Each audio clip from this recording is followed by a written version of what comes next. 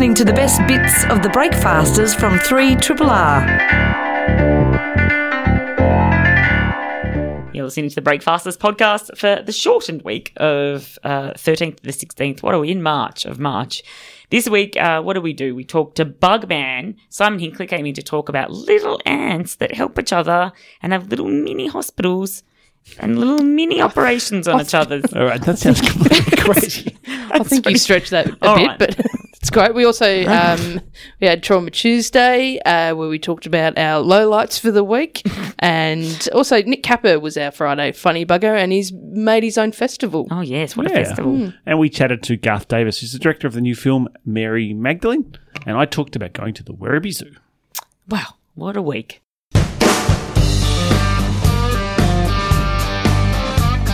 Triple R, not for everyone, for anyone. You're tuned to Breakfasters. It is time for Trauma Tuesday, where we talk about our traumas for the week. Ooh. Big or small, whatever you've got, let us know. Bring out your traumas. Do you want to go first, Jeff? Sure. As some of you may know, I have a new cat. Yes. Oh yes. She likes to eat chicken necks.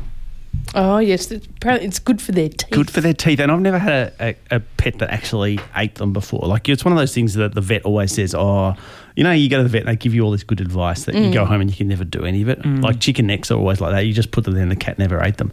But Ruby really, really likes them. How many would you put out? Like, did you just you just put out one every now and then, and she just eats it and it's good for her teeth. Yes. But anyway, the other day, I noticed this strong smell Oh Jesus Christ! in my study. And I thought, that smells like rotting meat. Does Ruby not like chicken necks as much as you think she does? But I just could not find it. You know what I mean? So like, you know, it's somewhere around about, but you just can't. You can't track it. Yes. And so you're doing that thing where you're walking around sniffing various things, trying to locate it. Oh God! It's like you don't want to sniff, but you need to sniff to get closer to where the destination is. And I just couldn't. I could not find it for an entire day, and it was just getting worse and worse. And then I discovered it. You know where it was? It was in the vacuum cleaner. Oh, gross! How did you vacuum up a bloody chicken neck? Oh, it wasn't a whole chicken neck. That would have made like the worst noise when you vacuumed it up. No, it's just because she chews them up. It's just a fragment of it, but it still had some flesh on it, I guess. So what did you do? Did you wash it out? You just had, I just had to empty the vacuum cleaner. Disgusting. Does it still smell a bit? No, it's okay. No residual smell. Oh. Trauma is resolved. Trauma is done. I feel like until that the was next chicken neck. I feel like that was maybe more traumatic for you to listen to than it was. I think for it was me. at this time of the day. I feel a bit sick in my stomach. Trauma Tuesday. All right, this is just a little thing that happened on the weekend. I think today is a literal Trauma Tuesday for a lot of people because Golden Plains was rather large, as you can hear by my voice. And it was a bit traumatic waking up this morning. But other than that, there was a moment in the Supernatural Amphitheatre on the weekend, which was in between songs, in between acts. It was on Sunday, and Steve Cross, Triple R listeners will know well, was playing the interstitial. Oh, yes. He was playing the interstitial DJ set, which is just the music that goes on between bands. And it was early in the morning on the Sunday. I don't even know if I had my coffee yet. It was just. Everything was okay. And I was walking through the Supernatural Amphitheatre, kind of past the stage with my friend Kylie. And I just left Jez. She was sitting in the amphitheatre with Kath. And when I was just in front of the stage, this song came on and it started going dun, dun, dun, dun, dun, dun, dun. You know what it was? It's our bloody theme the music, Breakfaster theme music. And I had the no. most Pavlovian response to that. I nearly had a panic attack. It took me a while to work out why my body was responding the way it was. Quick. I kind of grabbed Sit down, Kylie. And I was like, something's going, like, I have to do something. And I don't know what it is. And then I was like, oh my God, it's our freaking Breakfaster song. And I don't know if he even knew. I don't know if Steve knows that's our song. So he played it at the start and the end of the show. He probably saw you walk past. Or he saw me, but the timing was unbelievable. And I had such a panic attack. Like, my body didn't know how to. No. I don't think I'm ever going to be able to hear that music ever again. I was up out of my seat. Did you jump up? Just jumped out of my seat. Was like, oh, and then looking for you going, what are we doing? Sitting down and then, I can't handle it. Anyway. I was like, walk, Kylie, I need to walk faster. I was so anxious. But anyway. Very traumatic. I reckon that was the most traumatic because it was quite a good weekend. So I think it was probably the most traumatic thing that happened, other than having to get up this morning. There you go. That's a good one, though. Oh, thanks.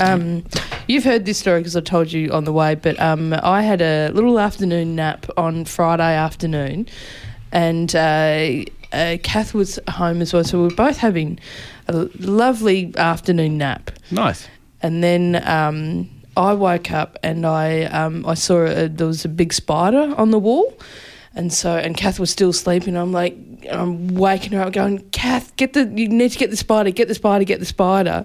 And she's like barely getting up, and I'm like, get it. And then she jumps up out of bed and she's looking around. She goes, where did you say? Where is it? And then I went, oh, actually, I think that might have just been in my dream.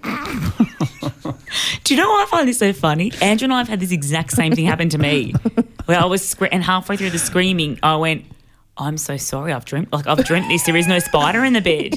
It's so weird, isn't it? Yeah, because I saw it on my phone and I immediately rolled over. Yeah, and went, well, I'm not going to look at the spider again. So I'm not going to. So the whole time I'm waking her up and her getting out of bed, I'm like, I can't turn. And when she's looking for it behind me, and she goes, where did you say it was? And I'm like, on the wall. Oh. Is she? I know I'm awake now. Yeah, I went, oh, maybe just in my dreams. Is she an easy sleeper? Was she able to get back to sleep, or was it one of those things where you just turn around and go back to sleep and she's bolt awake for the rest of the... No, because I started snoring about it. She goes, Kath was telling me this story, and she goes, 2 seconds later... She got so annoyed because it took her forever to get to sleep because I was snoring. Nice work. Can I also say another traumatic thing that happened on the weekend? I'm only saying this to remind me because of Kath. Is Kath not driving in the usual directions that most people drive in? Special route. Kath and Jess picked me up and dropped me home, and she puts in the destination. I just know where Meredith is, so I'll just drive the usual way. She puts in the destination to see which way Google's telling her has the least amount of traffic, and it is...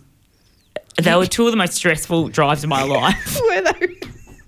I noticed that. I had to just let myself go because... Yes, you wouldn't have liked that very much. I know that Kat's like a logical person, but we went some really whack way to Meredith. We got off the freeway. We didn't get stuck in traffic, there was did gridlock. we? Yeah, but we went through towns, around mountains. No, I don't even know how I didn't think we were ever going to get there. It's beautiful scenery, yeah. But thanks for and that. we got there at the same amount of time without the traffic. Yeah, that's true. Yeah, to be fair, it was true, but it was I had to trust Kath. The way back though, that was there was unnecessary turns. There was unnecessary turns. So it turns out that my terror was justified, I think. 3 Triple R. You're tuned to Triple R. This show is called Breakfasters with Jeff, Geraldine and Sarah. Mary Magdalene is a new film starring Rooney Mara and Joaquin Phoenix. It's going to be in cinemas from Thursday the 22nd of March, all over the place. But to tell us about it right now, we're joined by director Garth Davis. Welcome to Breakfasters. Thank you so much. This is a story that is, we might say, fairly well known. Some might even call it the greatest story ever told. What made you decide to do a fresh version of the Mary Magdalene story? Well, what I realised, it was the greatest story never told in some ways. Look, I mean, I've always loved biblical movies growing up, but I'm not religious in any way. But when I read this script, it was brought to me, I just fell completely in love with it because it made sense to me. It was like more of a spiritual story. And then I realised that the Mary that we've all grown up to understand as the fallen woman, the prostitute, was not in this version. And this is a film that really celebrates her as an apostle and as a spiritual figure and not some sort of sexual figure. So your film does challenge many of the conventional assumptions about Mary Magdalene, not just about her sexuality, but also about her importance in the gospel and the Jesus story. What does the Bible actually tell us about her? What do we know about Mary Magdalene? Well, I mean, we've always seen her as a fallen woman, as a prostitute, but in reality, she, she was one of the... Well, they argue one of the closest persons to Jesus, and through a special relationship that they had together, they were able to kind of unearth a great spiritual truth, and that is that the kingdom is within us; it's not outside of us, and that through unconditional love, we can make the world an interesting place. So it's pretty fascinating take on it. There's so many kind of controversial ideas around Mary Magdalene, and various different Christian religions have kind of shut the door on her. Has there been any response from anyone? Any controversial responses from the church at all, or has it been pretty fine? Look, in general, it's been a very good response. Yeah. In some ways, it's a relief. I think a lot of women in the church just find it very validating. Yeah. Finally, I remember I met a nun in Israel while I was researching, and she said, "You better not make her the prostitute." She Wow. She put me up against the wall and said, "You better not make her a prostitute." But then obviously there's the conservative side of things that we do ruffle a few feathers, but we have to do that occasionally. It's interesting you say that you're not religious at all. So what, other than, the story of it, was there anything else that drew you to the actual story? Like, did you want that story to be told? Well, I mean, for me, it was a story that was inspiring, related to modern day. In fact, I had Malala in my mind quite a lot. Right. And her as a figure for me was like a mirror towards Mary Magdalene, like the way that she forgave the Taliban for what they did to her, and also said, "Thank you, Dad, for treating me as a person, not as a woman." And I thought there's something very magical about that and very progressive that I saw in this story. Yeah. The obvious challenges for directors in trying to portray the ancient world. I mean, I think of the Mel Gibson Temptation film, where goes for a kind of literalism down to the actors speaking in ancient Aramaic. I think you don't do that, though. Yours is in some ways quite a modern telling of the story, although set in obviously this ancient world. How conscious were you of that tension between making the past foreign but also making it familiar? Well, I mean, one of the things that irritates me about the movies made before us is that you're just not let in. It feels like you're being told a story, you're being preached to, and I just thought that the spiritual messages of this history I thought should be very relatable. So I thought it was a great opportunity to make it very human and like get under the skin of the characters and really have that experience. And ultimately, the message of the film is a very human message. So I wanted the people to kind of relate to that. But yeah, it's challenging. So that accessibility was really important to me. It wasn't so much we're doing a documentary. We're doing something else. How do you get actors to prepare for roles like Jesus and Mary Magdalene? Like, there's some really famous Jesus performance, Willem Dafoe, The Temptation of Christ. Joaquin Phoenix plays Jesus in this film.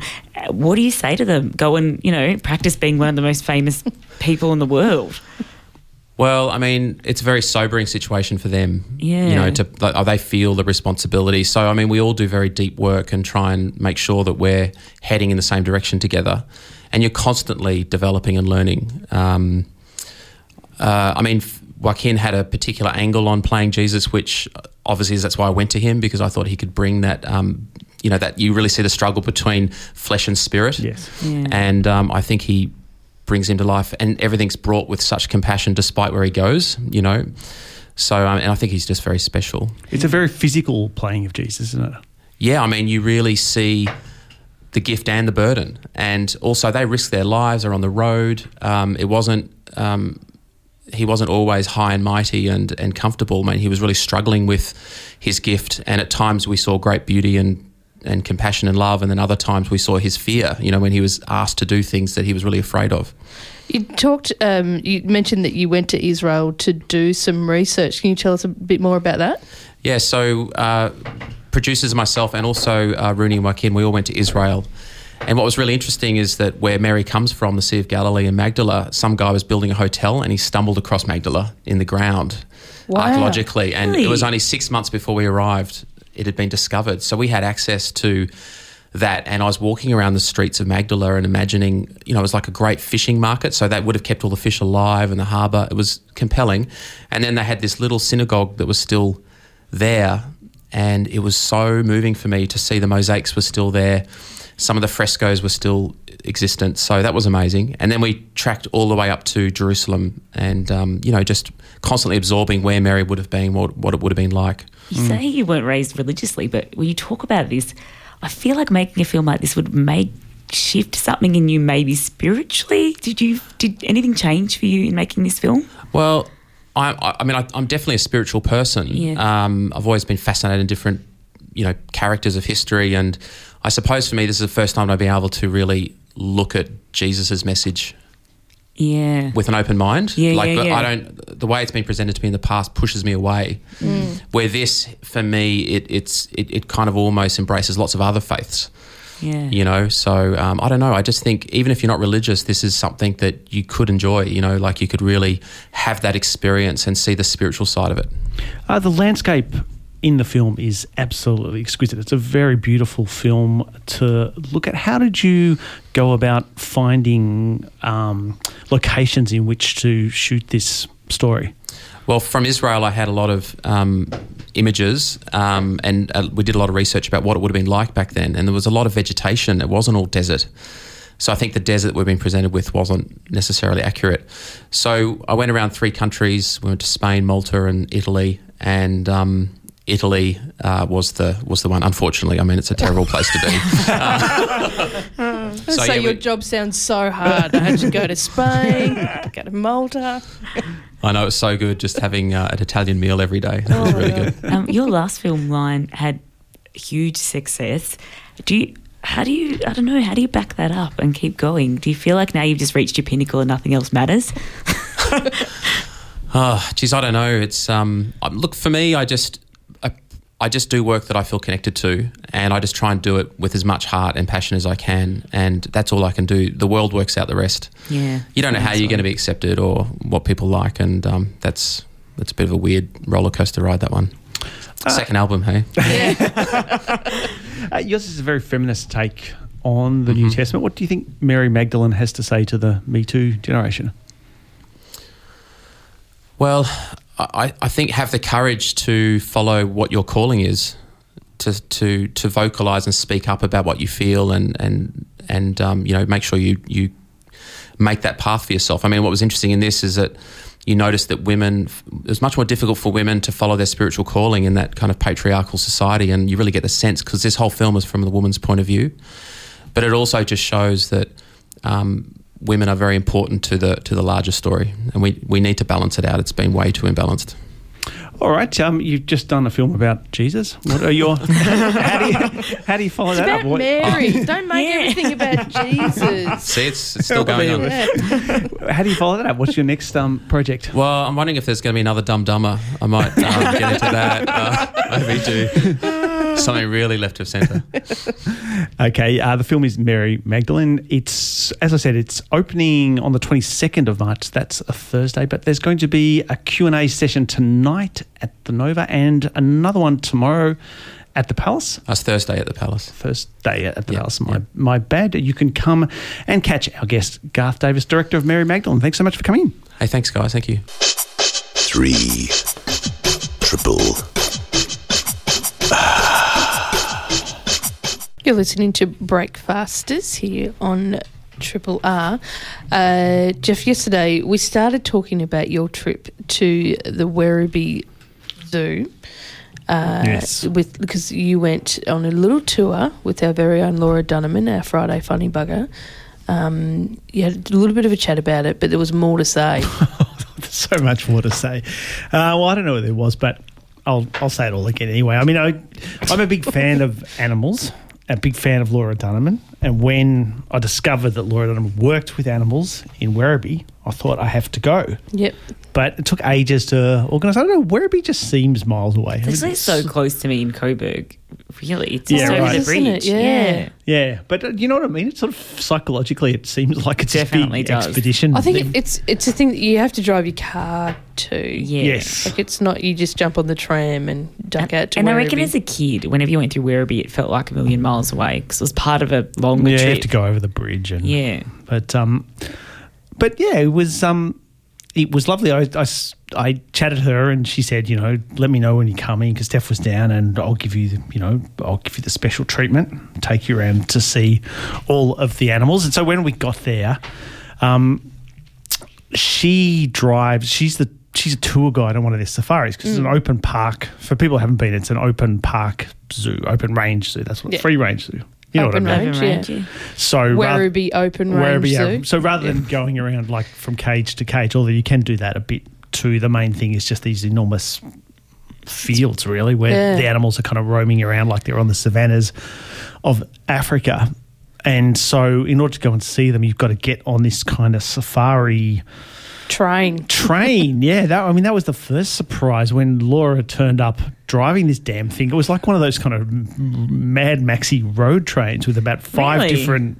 Yeah, there's there's about 4 or 5 carriages that, probably have a school on each one. You know? Yeah. Wow. But anyway, she turned up and she just like disgorged her first bunch of passengers, so her thing was empty, and she pulled up for us to get on. Yeah. So we got in the front, and then we drove around the corner where everyone else was waiting, and so we got to welcome everyone else like we were part of Did you wave to it. everyone? We did. Give We them gave the them, royal come on wave? in, join a tour, which meant that we were sitting like directly behind Laura the entire time. Now, I was just kind of thinking, when I went to see a show at the Comedy Festival, I was ended up in the On the very front front row. yeah. It was kind of a bit like that. Oh, wow.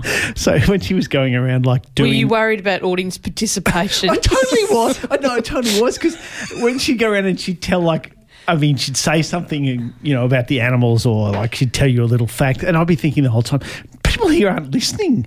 And then we were making sure that we would laugh at the right bits or clap enthusiastically. So we were like the... Suck would up listen. children. Yeah. Tell me more, Miss Donovan. Oh, that's awesome. It was so much fun. How close do you get to the animals? Well, it sort of depends. Like the rhinos were just kind of lying on their sides. I mean, I looked like they were a bit dead, but I don't suppose they were. I suppose they were just having a they rest. weren't. That'd be a whole other kind of ride. But the giraffes came right up to us and stuck their heads kind of over the thing. Really? And like giraffes are kind of the most cliched zoo animal, yeah? Like it's kind of like when you think of a zoo when you're a kid, you think of giraffes and elephants and stuff, but God, they're strange looking things. They're extraordinary, Yeah. aren't they, up close? Yeah, it's just like they're sort of designed by some child who doesn't really know what an animal is. Totally. It's like, Yes. what's it need? A longer neck. And then they try and bend over and they can't kind of Yeah. reach down and have to stick their Legs out? their legs out. So They often walk funny as well. Yeah, like they they have do. the, Like to- the Unco kid at school Yeah. whose knees go together. yeah, totally like that. Although I kept thinking the whole time because she's very good, she's got all these facts and figures about the animals, and then as you go past, she'll tell you go past some gazelle and she tells you that it can run at 100 kilometres an hour. Oh. What's a gazelle? I thought a gazelle was a bird. No, it's like a deery. Oh, gazelle, right. But then I just kept thinking, well, I'd like to see it run, Yeah. but it wouldn't. Did you clap your hands or something Well, I to try and kept make wondering, it? can we, because you're not Get a bit closer and slap it on the ass. make it run and see whether it can go at 100 kilometres an hour. But that's apparently not the spirit of the zoos. No. Might have to save that for a Did you- safari tour in South Africa. Did you have a favourite animal as you were driving around? I like the hippos.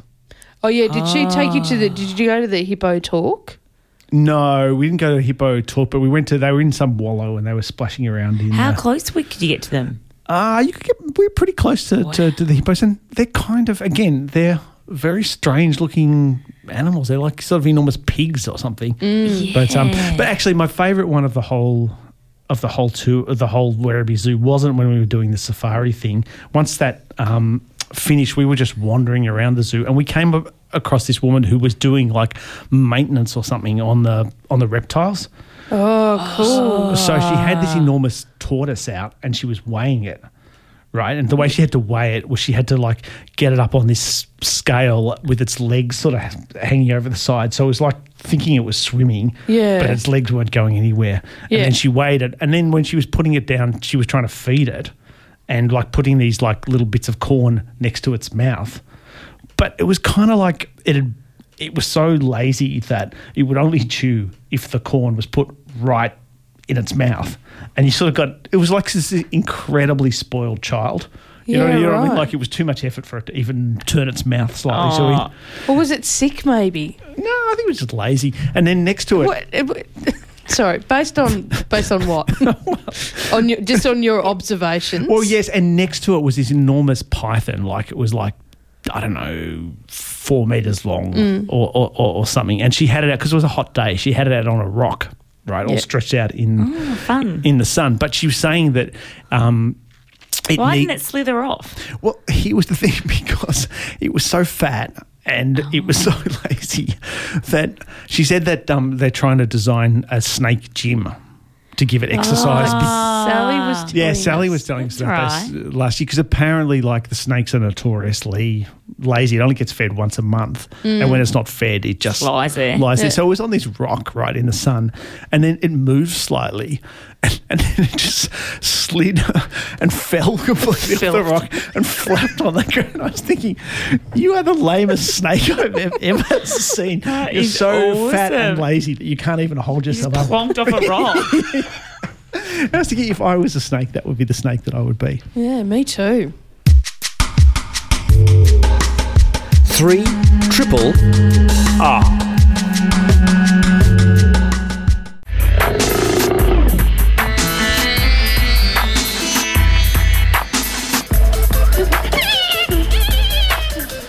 It's time to talk feature creatures here on Breakfasters, and this week we're joined by Simon Hinckley from the Melbourne Museum. How you going, Simon? I'm good, thanks, Jeff. What's happening in the world of bugs? Well, this one was an easy one for me because I didn't have to think about it. A couple of people said this was really interesting. It was in the news and said I should talk about it. So thank you to Jeremy and Sarah for their thoughts. So it's a species called the Matabele ant, Megapona analis, which is found in sub-Saharan Africa. And it's been found to be the only non-human species that will actually care for its injured. And I was thinking, that really sort of shocked me because I was thinking, there's got to be heaps. And then I thought about it and I'm like, well, no, actually, I couldn't actually think of anything that looks after its injured. So when you think about, if a lion jumps on an antelope and the antelope gets away, the other antelopes don't come around and go, let us help you with that. We'll all get together and fix that. So you're either, you heal yourself or you die. So this ant species is an exclusive termite feeder. So they basically find termite colonies and they'll launch an attack. They'll go out as a raiding party. And there's two types of ants. There's the majors and minors. And so the majors will break through the soil into the colony, and the minors rush in and grab a whole lot of termites for the ants to feed on back in the colony.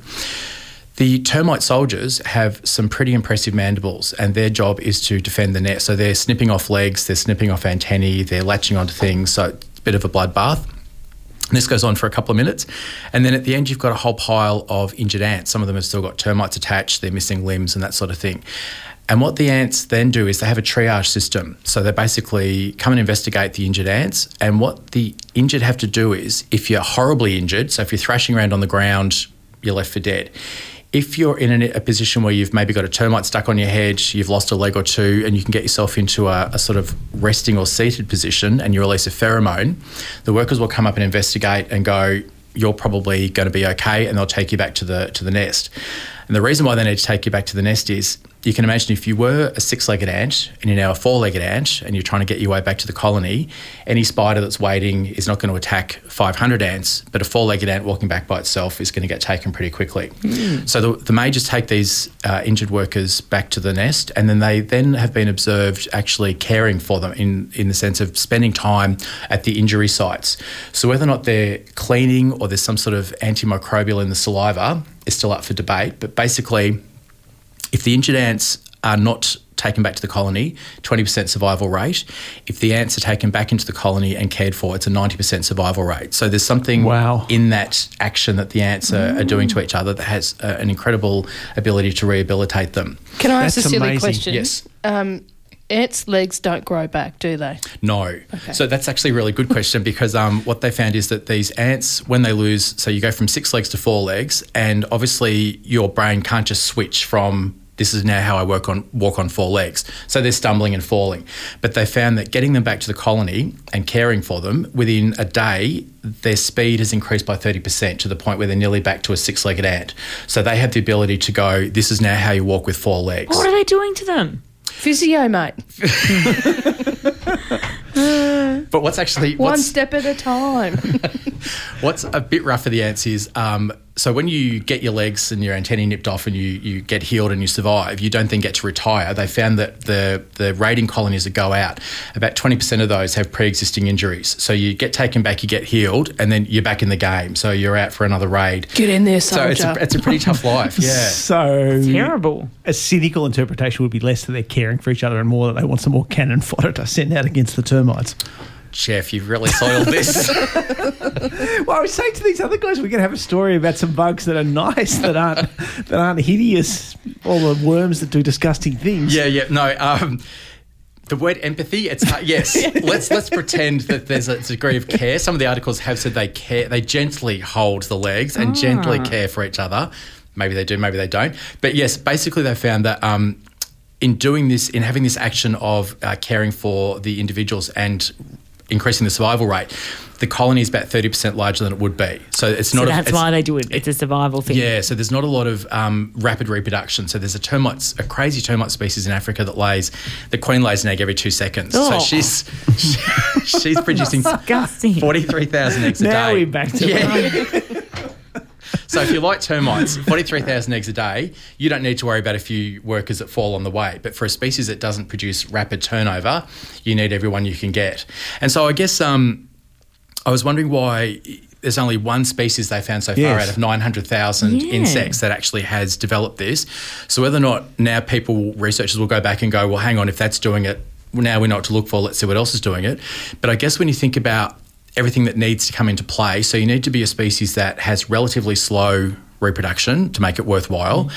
You need to be a species that hunts in groups. If you're a solitary forager and you go out and get your legs snipped off and there's no one to take you back, well, that was not a good strategy. So you've got to be a pack hunter, and you've also got to attack, or you've got to feed on something that can injure you. If you grow fungus, if you farm aphids, they're not going to rip your legs off. So there's no point having to develop that strategy there.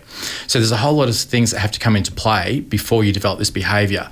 But it is amazing that they've managed to have this triage system and then like a care system back in the colony that really does this amazing job of increasing survival rate and the size of the colony. When you talk about that triage system, do you reckon the ants they kind of have a little hospital? Is that what you're thinking? No, kind of like if they said that they'll ignore the ones that are about to die. Do you think the ones that are on the precipice are kind of like going, no, I'm fine. I'm fine. I only have one leg left, but I am fine.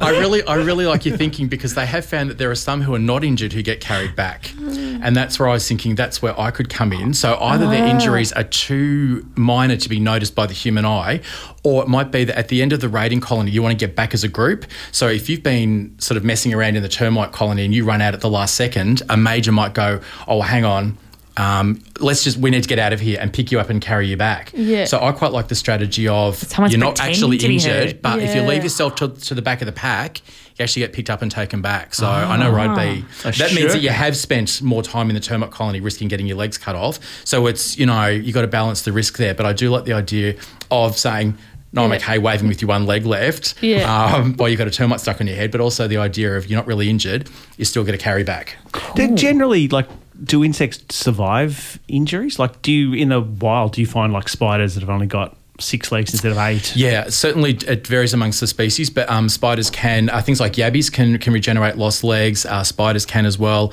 The ants don't. But so, if you are in sub-Saharan Africa and you get down at ground level, you'll see 4 and 5-legged ants heading out to attack the termite colonies, but a lot of invertebrate species can regenerate a limb. But don't go cutting worms in half, they don't grow back. Yeah. Oh, it's a myth, is it? Yeah. Oh. Poor worms. All right. Yeah. Well, there's my afternoon ruined. Yeah. Go out some worm cutting. But thank you very much, Simon Hinkley. We will see you again soon. You're listening to a podcast from Community Radio 3RRR in Melbourne, Australia. Today I might be mad, tomorrow I'll be glad, 'cause I'll have Bobby on my mind.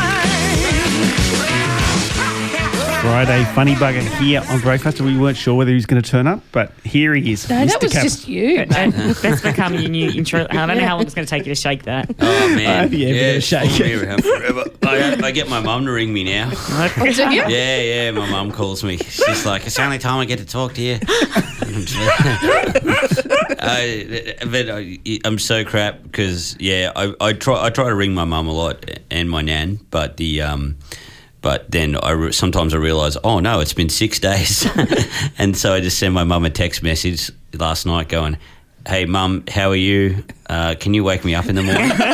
And then to not hear from your son for 5 days and then just get that is highly disrespectful. She sent me a photo of her giving me the bird. So I was like, all right, you win. And then she rings me and then she wants a D&M this morning. I'm like, not now, Mum. I don't even want to go into the radio. So it's fine. So now I've been waking up, but yeah, I had at least 2 to 3 people on standby to call me. Great. Why is your mum up so early? Is she up early all the time? Yeah, she's old. They all get up early. It's not a problem for them. You never sleep in when you're old. Yeah. No, she's not old. She's not old. But she works. Even when you live, because they live on a farm. When you're on a farm, you just get up early. Yeah. Like you just get up early, feed the chooks or something, or whatever. Yeah. How did you guys feel going to Golden Plains? Did you guys? Had a get pretty great loose? time. Yeah, it was excellent. Yeah. Huge. I went to Day on the Green. Yes, it to was see so. Spider Boat. Yeah, it was so awesome. Oh, nice. Yeah. I was like, because I thought, oh yeah, it's going to be. I'd heard mixed responses. I'd heard that About Golden Plains or no about Day on the Green. Oh right, yeah. I heard it was like it's a pretty chilled out festival, pretty family oriented, and then I also heard, man, it is the loosest time ever. Picture 1,000 mums and dads who only get one night off a year. On the wines. There is, on the wines, And I thought, because I don't know what festivals I like. I like going to the big ones, the big camp over ones, and then I went to Woodford. And, there's a lot of families there and stuff, and I was like, oh, I really like this.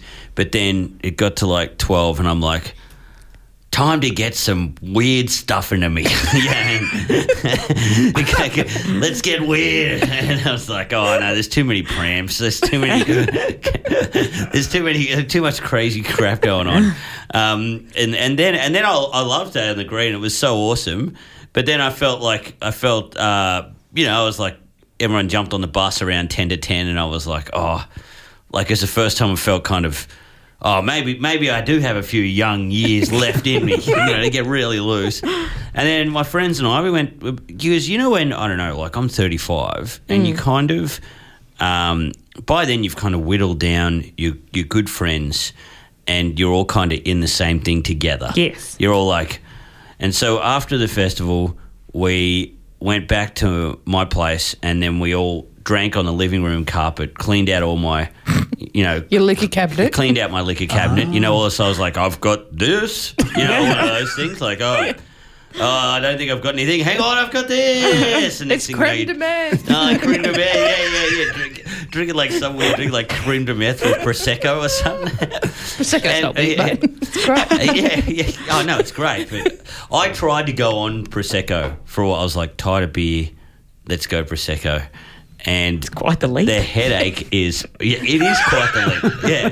So, oh, man, the headache was, impenetrable. Anyway, so I think I've had my best, because I don't really go out too much anymore. So I reckon I'm going to have, start a new festival.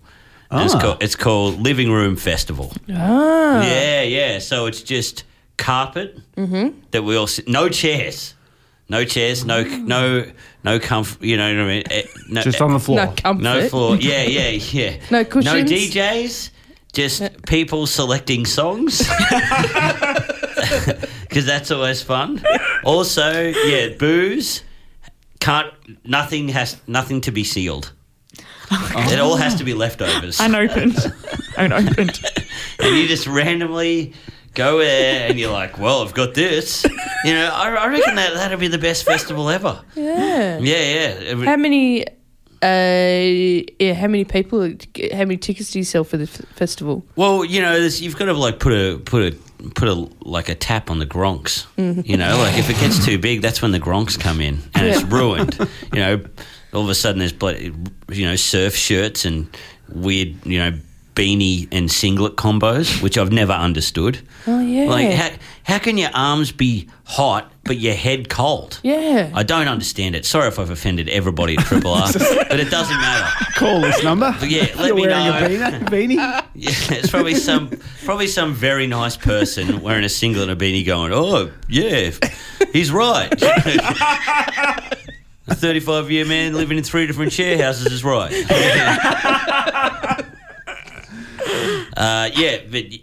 No, actually, that's not a gronk. I don't know what a gronk is. I'm a gronk, you know. I like rugby league. I'm a gronk. Do you? Yeah, I know. And because I talk about it with my nana.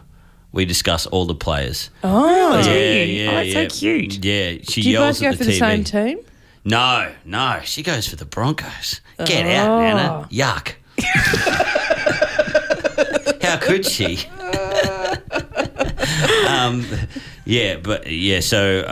Living Room Fest, guys. I just want to know who's in. I reckon I can get Triple R on board.